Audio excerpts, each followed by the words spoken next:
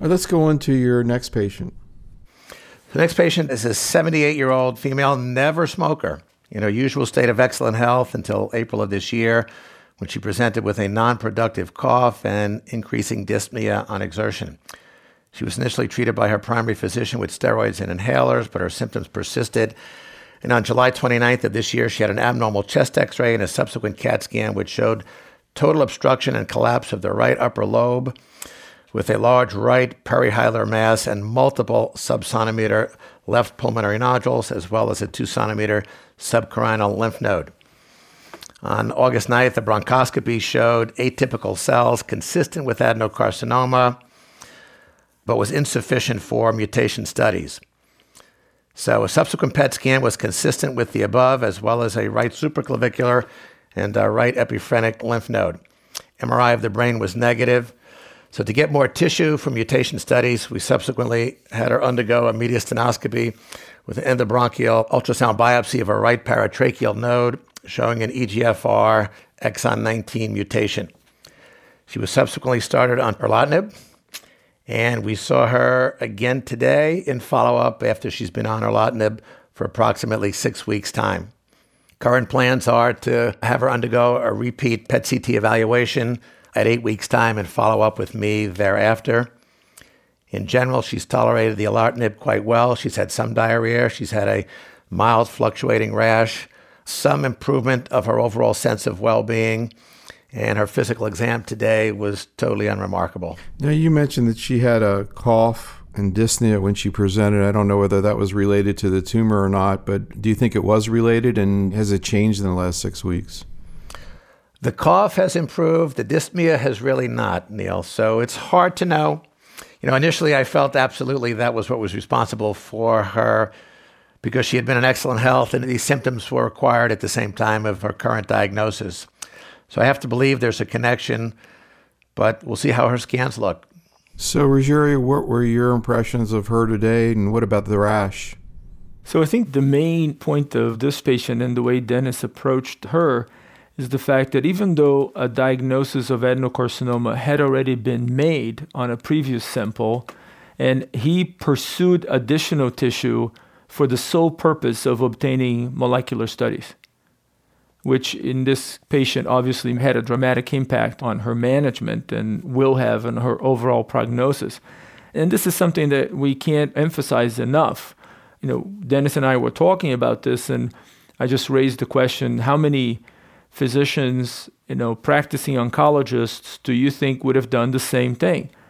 And he was surprised by the question, thinking that almost everyone would have done the same thing. And my guess is probably less than half of practicing oncologists would have subjected this patient to another procedure to get EGFR testing. I think also the question, I don't know, as you look at her, would you have considered chemotherapy? She's 78 years old, chemotherapy and Bev in her if the mutation testing was negative. I probably would have, Neil, although it was one of those eureka moments because I really, really would have preferred, obviously, erlotinib. And so waiting for her mutation studies to come in and seeing them come across my desk that day, that's one of those great moments that you feel a real good sense of relief because we would have a targeted, much more benign therapy to offer her than likely chemo plus or minus radiation, given that totally collapsed right upper lobe. Although I must say on her exam, you wouldn't know that she'd lost that right upper lobe because she's got pretty good breath sounds throughout. So, Rogerio, any impressions about her dermatologic toxicity and diarrhea she's had with erlotinib? What did you hear today? And how do you approach this? Do you do anything preventively, for example? So we actually had a nice conversation about this as well. It's interesting because this lady, if she were on a clinical trial, she probably would have grade 1 toxicities, at the most, both dermatologic or GI or systemic, etc. So she wouldn't be captured, under what we recognize as more relevant or reportable toxicities. And yet, you can tell by talking to her and seeing her that this drug has an effect on how she feels and some other side effects that are perhaps, more than just a nuisance. I mean, she has skin dryness. She talked to us about that. She has those typical, the so-called paper cuts, on the tips of her fingers that are probably to some extent precipitated or aggravated by the drug. Her hair is thinning, again, a side effect that most people don't necessarily associate with erlotinib. And I think we hear more and more, especially in elderly women, who complain that her hair is thin on this drug. Some issues with appetite, even though that may have preceded, the use of the erlotinib just because of her disease. But her taste almost seems to have changed in terms of what she likes or doesn't like to eat. So just a variety of mild but pervasive side effects that we don't typically associate and that were not captured in the clinical trials.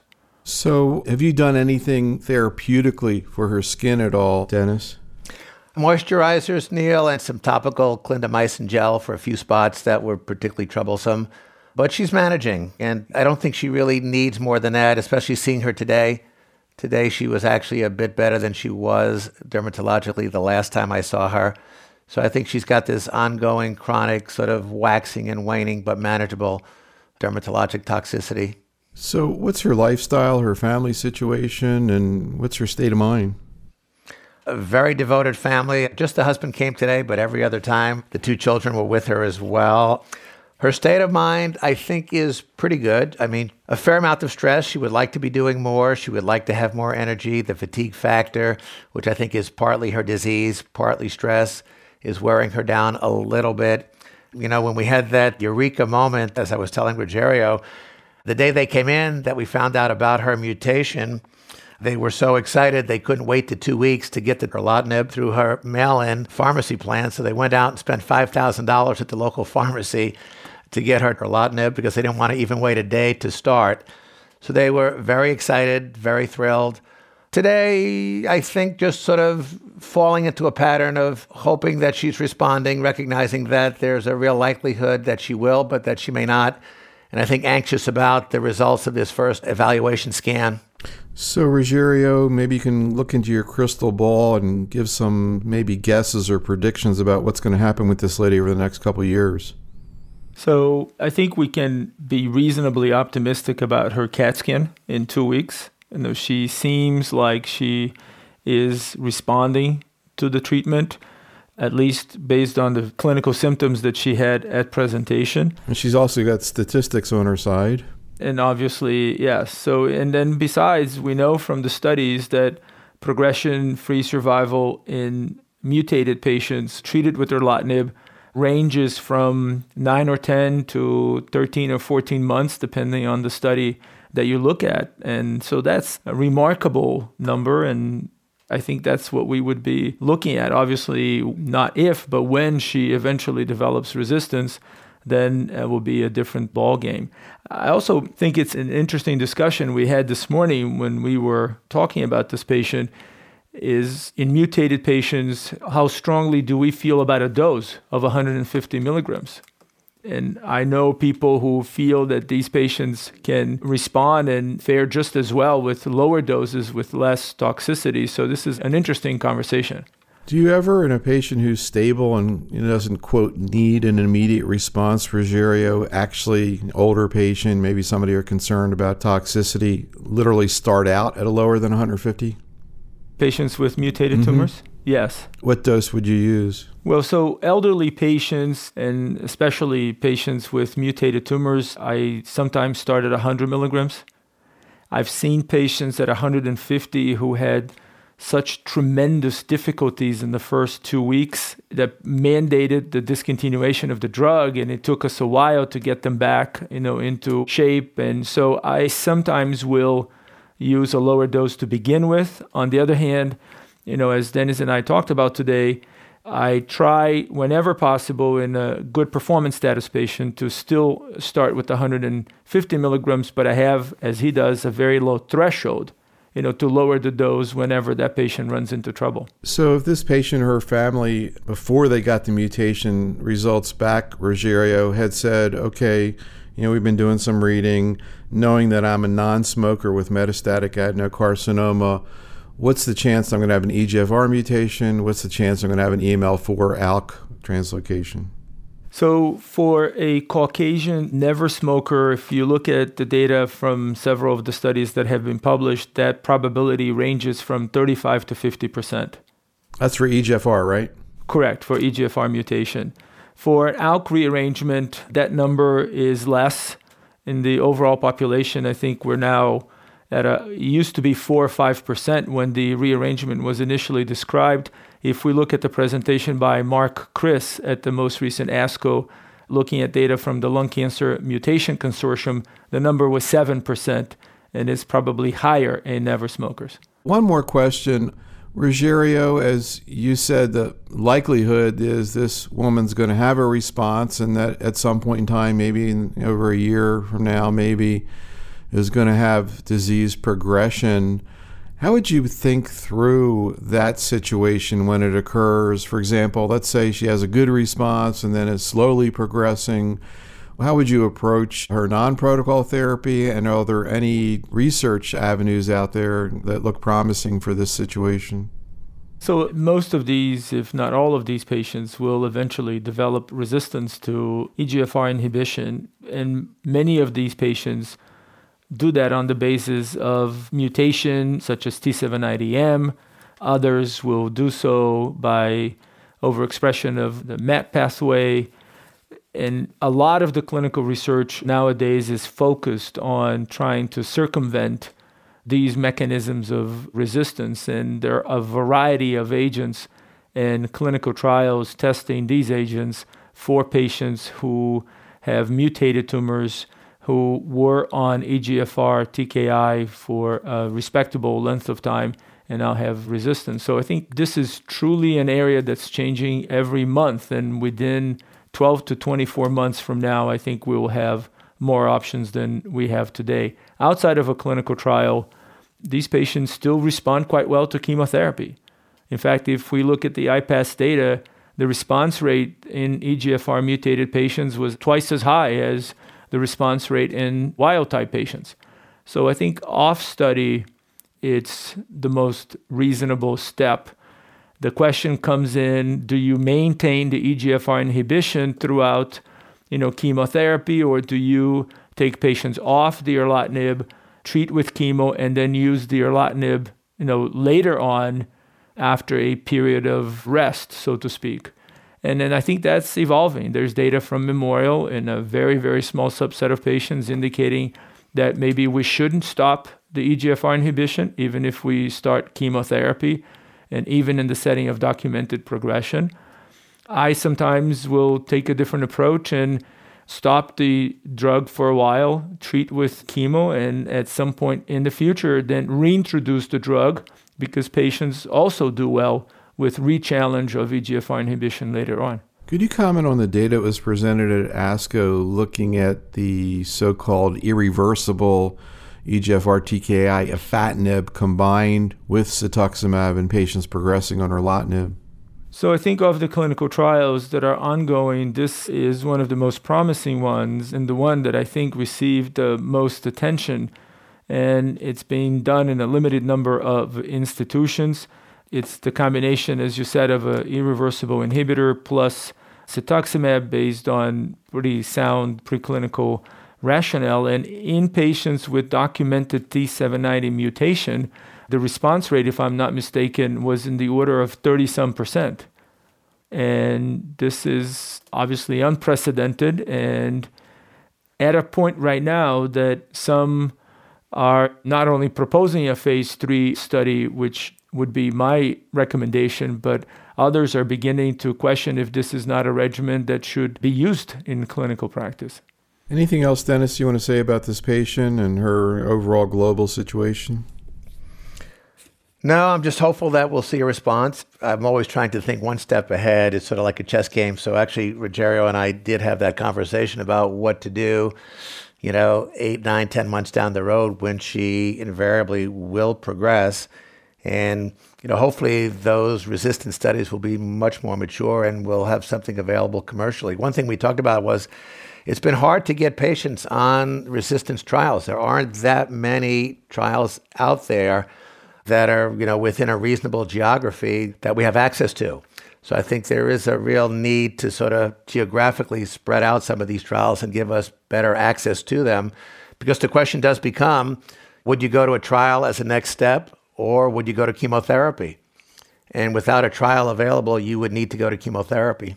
So it kind of also leads into the issue of use of chemotherapy in older patients. This lady's 78. Obviously you have a lot of patients who are older than that.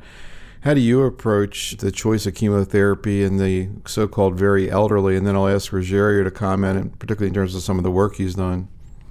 Well, I look at their physiologic age. Though she's 78, up until this point in time, she was really in excellent health, and I probably physiologically a somewhat younger woman. But even at age 78, the data now is that combination chemotherapy does have a survival advantage. And you look at the study that was recently done looking at carboplatin and weekly taxane, and the response rates, the progression-free, and the overall survival was better.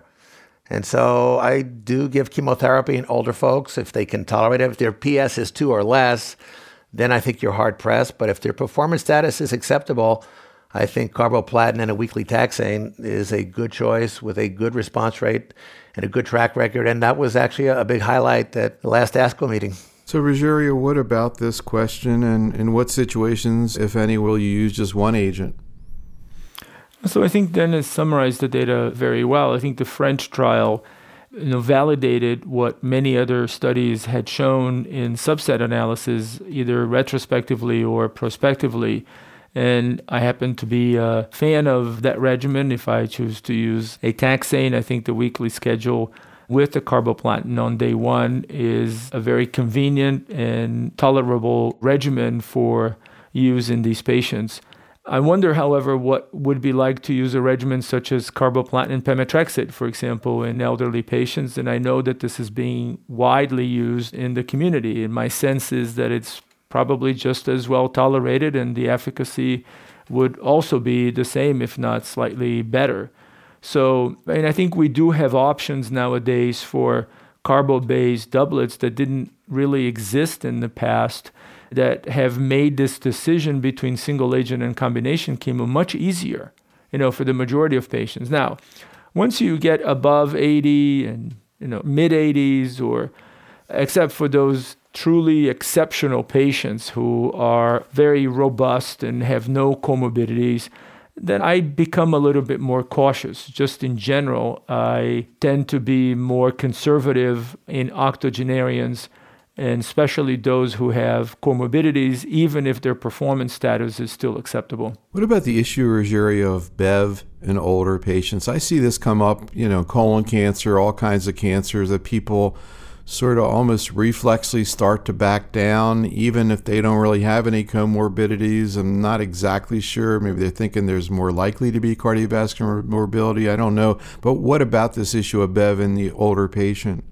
Yeah, so in the lung cancer field, then we have the subset analysis of 4599, looking at elderly patients defined in that subset analysis as being 70 or older. And number one issue that came out of that analysis was that the efficacy did not seem to be exactly the same as was seen in the overall population. The response rate was higher, the PFS trended better. The overall survival, however, was not statistically significant in the elderly population. I still believe that this isn't, however, so much of an efficacy issue.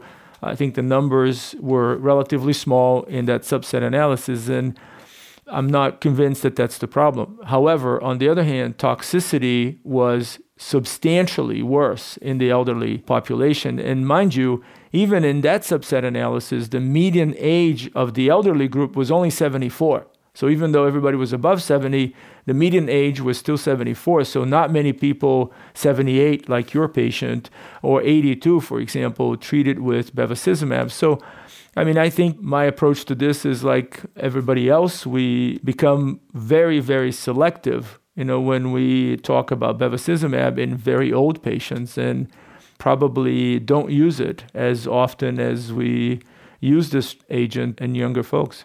What's your experience and perspective on this, Dennis? Fairly the same. I look at the chronologic age. I don't know. It's actually something Rogerio and I talked about this morning. Is there an age above which, or a physiologic age above which, you would not use Bev because of all the comorbidities and the vasculopathies? And, I must say I don't use it in folks over 80 almost under any circumstance, but then I have an open mind about it. I just sort of look at the patient and make an assessment as to the risk-benefit ratio of adding the Bev. It's sort of a continuous risk. Age is a continuous risk. And there's no one cutoff that I would look at, and I think physiologic age and comorbidities would help direct that decision-making.